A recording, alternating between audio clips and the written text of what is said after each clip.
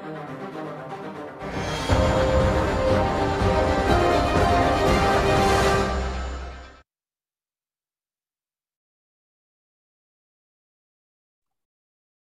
and welcome back, everyone. My name is Michael LeBlanc, Senior Portfolio Manager at Canaccord Genuity Wealth Management, and thanks for joining us here for our tactical portfolio update.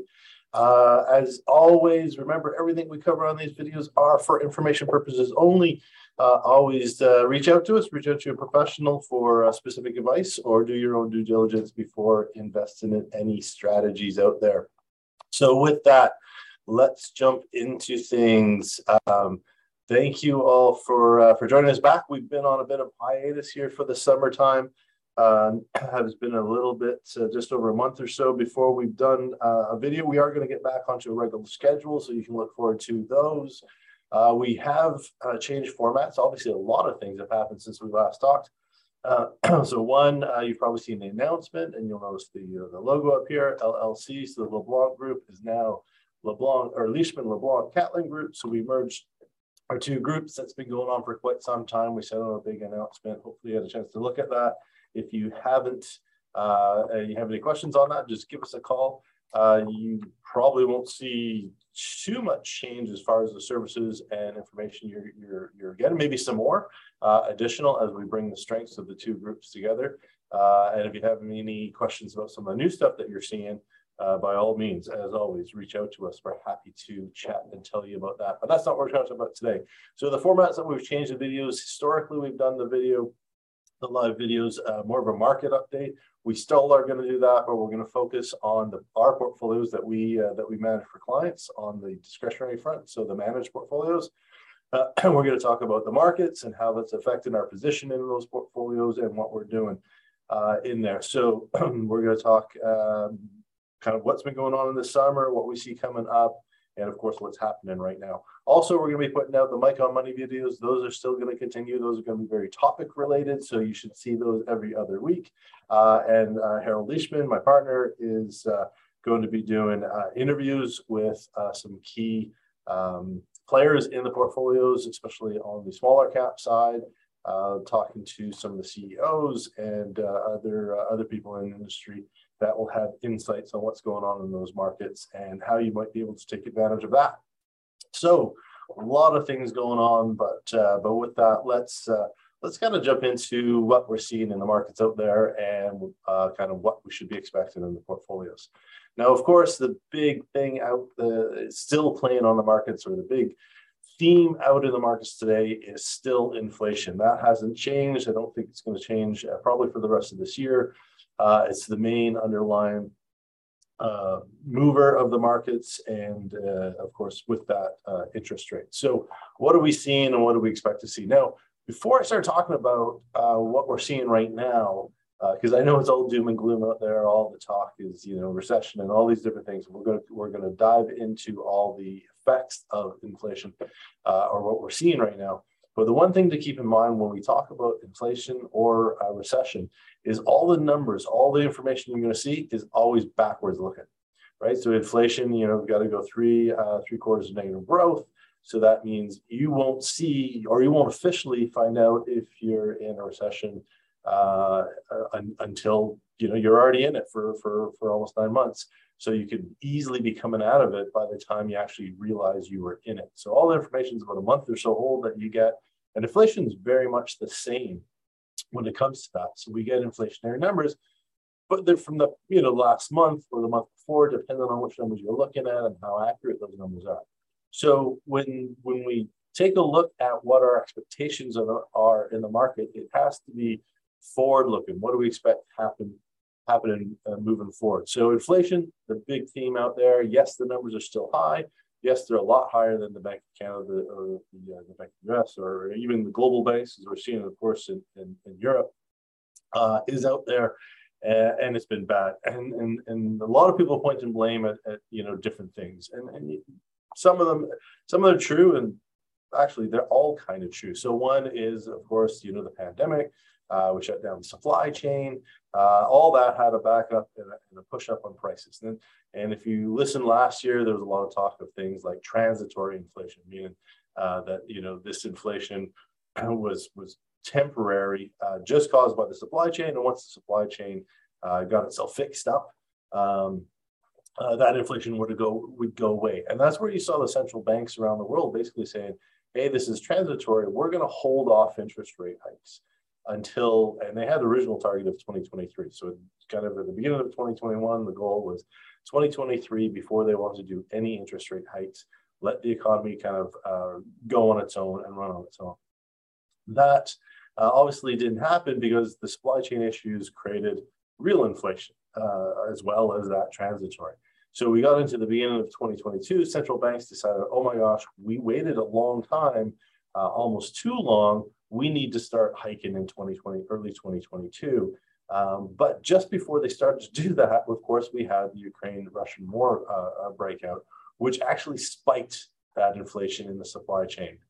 All the sanctions that are on Russia, of course, they cut off the supply out of Ukraine, especially when it came to food and fuel, and we've seen that at the pumps.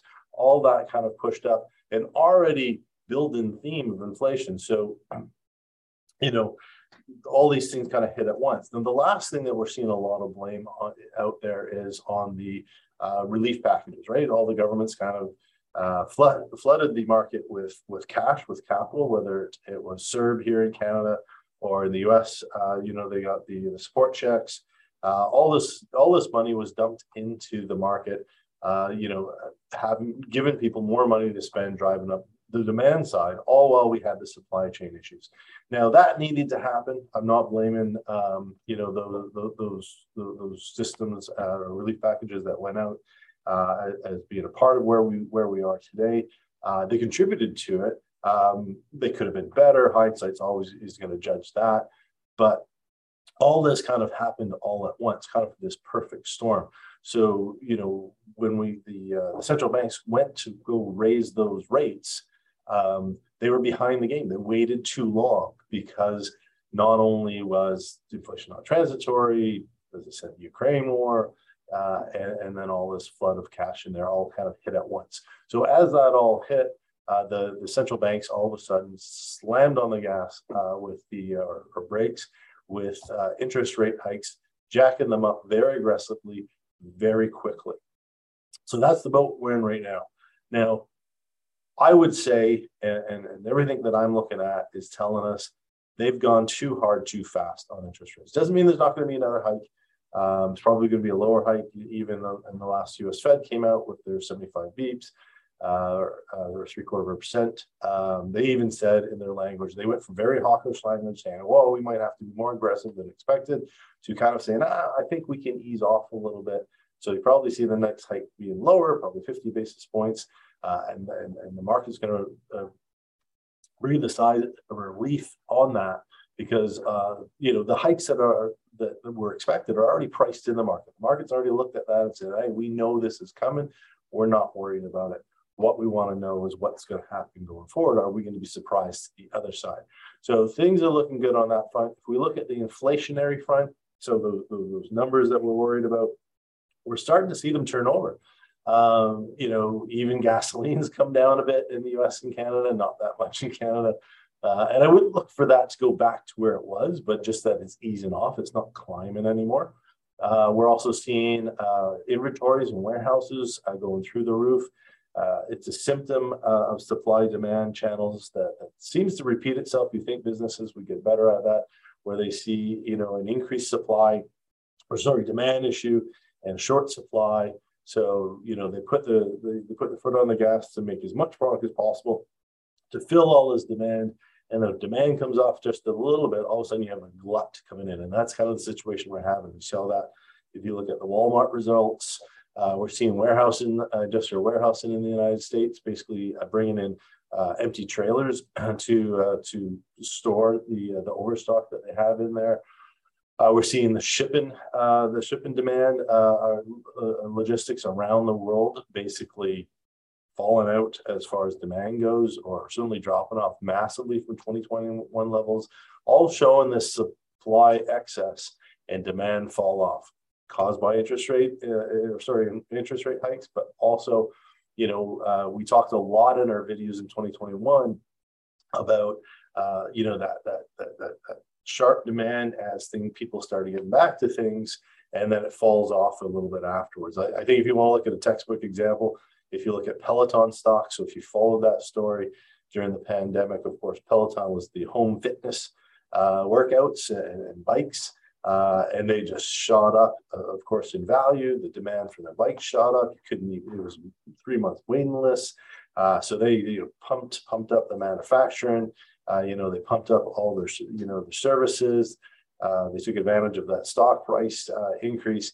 But then as soon as the pandemic it kind of reopened, especially in the United States and here in Canada, demand's fallen off and that stock has just completely been decimated. So that's a kind of a textbook example of that supply chain kind of just going overboard. And that's what we're seeing on the inventory side. So prices are coming down. Walmart has announced after the last one they were going to be slashing prices going into the summer and fall just to try to make up on the revenue side of things. And we're seeing that kind of as more and more earnings reports come out. So that's what we're seeing on pricing. The one area that hasn't really come down yet, it's probably going to be a little bit longer, is the food side. So when you look at the price of foods over the last year, we've seen massive increases. Certainly, for the mid to the lower income households, having to absorb that is a big impact. Of course, the Ukraine situation has had a bigger impact on that, and that's not easing up too soon. I know we have seen a couple of grain shipments coming out of the Ukraine, which will improve things. And more and more that becomes steady. If that can become steady in the shorter term, that will ease some of those areas. But there's a lot of other issues around food. I was reading about the corn crops. We've got this weather causing problems for farmers, and then also on the meat front, livestock populations are down again due to the weather, and also being able to get food or feed for them. So the food front is the one that's probably going to linger around a little bit longer when we talk about inflation. So I wouldn't look for that just to ease off as quickly as all the other ones. But overall, what we're seeing is that those inflation numbers probably turn over, and probably going to turn over faster than we expected, because again, we're going to get we might see July's number come out a little bit softer on the inflation front, easing off a little bit, but probably not the optimistic number you want. But then by the time we get the August and September numbers, they're probably going to come off a lot. Now, again, they're going to be a backward number. We're not going to see those to the end of October, maybe early November, but the market's always looking ahead. So when we're talking inflation and interest rate, the actual picture is looking pretty good from a recovery standpoint for the markets. Doesn't mean that I think we've hit bottom in the market, or we won't retest the bottom. We definitely, still see some volatility because there's still a lot of this news coming out there. But the picture is actually getting a lot more optimistic from a portfolio perspective than you might be seeing out in the news. So that's kind of in my view, a good thing. So what does that mean around recession? Well, again, you probably heard me say, I think we're already in a recession. Those numbers aren't going to tell us that, until the fall. But I think we're already there. The U.S. has already had 2 quarters of negative economic growth. So one more quarter and we're there. But that doesn't matter because we've already absorbed that. That's already been priced into the markets. And if you want examples of that in your portfolios or even in the broad markets, it does, recovery in the markets doesn't mean lack of bad news. It means that it's been priced in. And if you want more and more examples of a recession being priced in and the rate hikes already being priced in, look at the recent news that's come out. So we had, a few weeks ago, we had the Bank of Canada surprised with a 1% hike. So they had projected they were going to do a 0.75%. They surprised to the upside with a 1% hike. And what happened to the markets? Nothing. The markets just shook it off. They're like, yeah, I know, bad news. We expected it. It's fine. Just move on. We went into the U.S. earning report started coming out. As I mentioned, Walmart came out with disappointing numbers. We saw a bunch of tech companies come out with some disappointing numbers and all that. And what happened in the U.S. market? Nothing. The market shook it off and said, yeah, we knew they weren't going to be good numbers. And all the analysts and all the market expectations all came out with updated lower expectations for the next quarter. So they've lowered it down saying, yeah, we know it's bad. We know we're in a recession. We know that the next quarter is not going to be good. So we're just going to lower our expectations. So think about it, hearing horrible reviews of a movie, and then you go to the movie and you go, it wasn't so bad because your expectations were really low. And that's exactly what we're seeing happening in the market. So where does that leave us as far as buying opportunities? Well, pretty much, as I said, I don't know. I don't think we're out of the volatility days, meaning we're going to still have some bad days. We've had a little bit of a rally here in the market, bounce off the bottom. We might retest that bottom. We might go slightly lower, but I think most of the carnage is gone. And we are starting to deploy, which I'll talk about in a second when I talk about a recent rebalance we did there. So really what we're seeing in the markets, it's a time, if you're an investor and you want to take advantage of these down markets, which is the best time to take advantage of those types of opportunities to get the really solid returns, now's the time to start looking at the market. Doesn't mean you're going to get at the very bottom, but most of the carnage is gone. There's opportunities out there. There's great dividends being paid. There's really low valuations if you're looking at the more torquey growth companies as well. You still have to do all the fundamentals. You still have to do all looking at the companies, looking at the revenue generation, look at what's impacting that. But that being said, the message right now is basically, if you've got cash, get ready to deploy, get it into your accounts, get it ready to deploy and start taking advantage of it. Because it's not something you're going to turn on the switch the next morning and say, hey, let's get all this cash invested this morning. It's something you want to be very targeted about the names you're buying, the amounts that you're buying. Maybe you're going to, average in a little bit. Certainly that's the approach we take in the portfolios, is to move money in gradually, because as I said, that volatility is still going to be there, but you want to be able to take advantage of it, because that first 10% off the bottom, the first 10% return off the bottom is always going to be on bad news. Bad news is going to come out, but those key, well-researched names are going to start to lift first. You're going to start to see the returns off the bottom, and those names, that's that first 10% off the bottom recovery. And then everyone's going to start to say, hey, things are getting better. And then you start to see more and more cash flow in. But if you want to take real advantage of these downturns, is to, go in with confidence, knowing that most of that carnage is gone, and you're taking advantage of things. So what do we do in the portfolio? So we just did a big rebalance in the portfolios. If you have a look, you'll see it there. I won't say anything dramatic. In fact, despite what all I just said, we actually came out with a slightly higher cash position. So we had a really strong cash position going in, about 23% in cash in our mid-range portfolios, depending on where you are in the risk range. But we had a really strong cash position to take advantage of these downturns. We're sitting just shy of 30% right now. That doesn't mean we raised because out of concerns, is we want to deploy into more targeted areas. So we freed up a few positions that we just felt weren't really working for the portfolio right now, and over the next few months, probably not going to be the key performers. We added into the industrials, the dividend payers. Nothing's better than picking up some stocks that are paying anywhere from 6 to 8% dividends at these low levels. And if we have to sit through another month or so of volatility, but getting paid that 6, 7, 8% while we wait for that first lift off the bottom to happen, then we're happy to do that, because those are solid additions to the portfolio's returns for the year. So we beefed up some of those positions. We added some news. I mentioned some more industrials. We added Canfor. We added Mueller. We added Wire, Copper in the US. We added a couple of healthcare equipment manufacturers.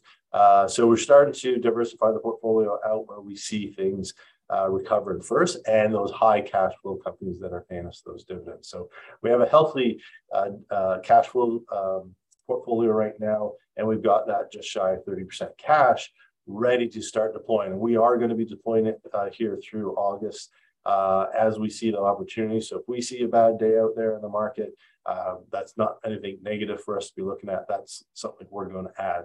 And some of those new names we didn't go full bore in, as I mentioned. We started to build an exposure, and we'll start to build on that. So you'll see in the portfolio some names with just like a 1% weight in. That's just, we just didn't want to go in all because at once, just because that volatility is not completely gone. And we want to weigh in when we see some better pricing out there. So if you do see some of the names fluctuated, again, not a concern. We are going to be adding to those to take advantage of that. And we do see going into that, very positive, or moving into a positive second half to the year.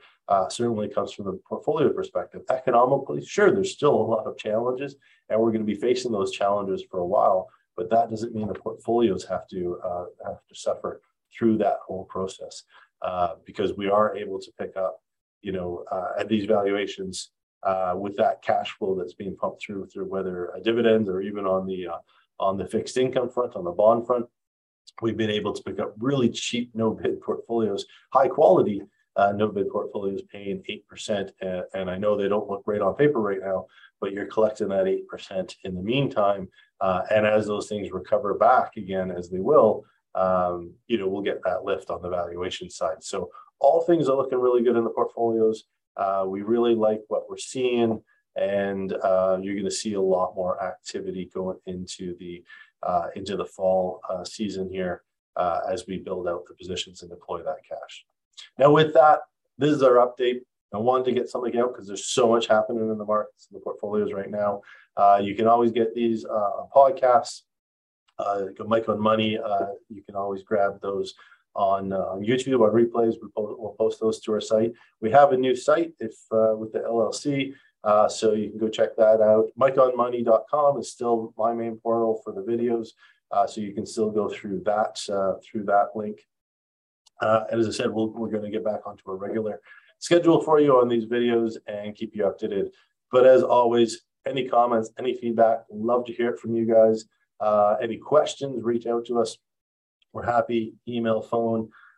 Again, MikeOnMoney.com portal. You can reach me directly through that as well.